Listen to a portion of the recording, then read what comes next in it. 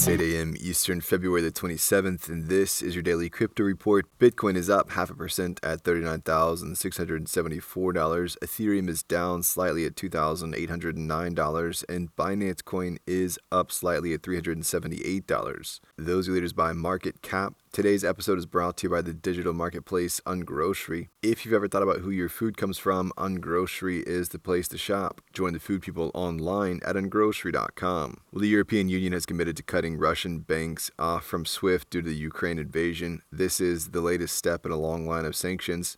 The SWIFT system is, of course, the messaging network that supports global financial transactions. If they do move ahead with a SWIFT block, it could halt Russian institutions from conducting interbank transactions with non-Russian entities, effectively cutting it off from the global financial system. A joint statement from Germany, Italy, the UK, Canada, and the US said, "We commit to ensuring that selected Russian banks are removed from the SWIFT messaging system. This will ensure that these banks are disconnected from the international financial system and harm their ability to operate globally." Apparently, there was a small run on the banks in Russia.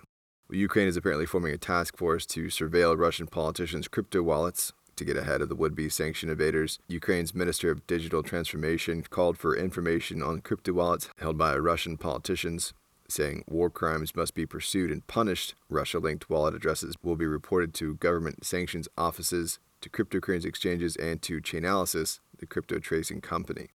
Well, late last week, Arthur Hayes and Benjamin Dello, co-founders of the crypto derivative exchange BitMEX, pled guilty to violating the U.S. Bank Secrecy Act, which carries a maximum penalty of 5 years in prison. Hayes and Dello each agreed to separately pay a $10 million criminal fine, representing gain derived from the offense. It's still considered a developing story, and it's unclear if either will actually serve any time. Coinbase Ventures lead Katherine Wu has left for the VC firm Archetype. She was at Coinbase's venture arm for 5 months. In a tweet about the move, she said, "Today is my last day at Coinbase. Sometimes you take a leap of faith and it just doesn't land quite right. That's okay.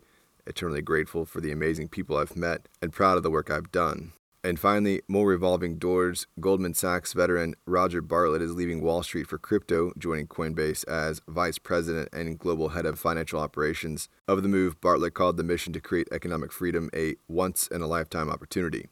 Well, that's all for us today. Visit us at dailycryptoreport.io for sources and links. Add us your Alexa Flash briefing and listen to us everywhere else you podcast under Daily Crypto Report.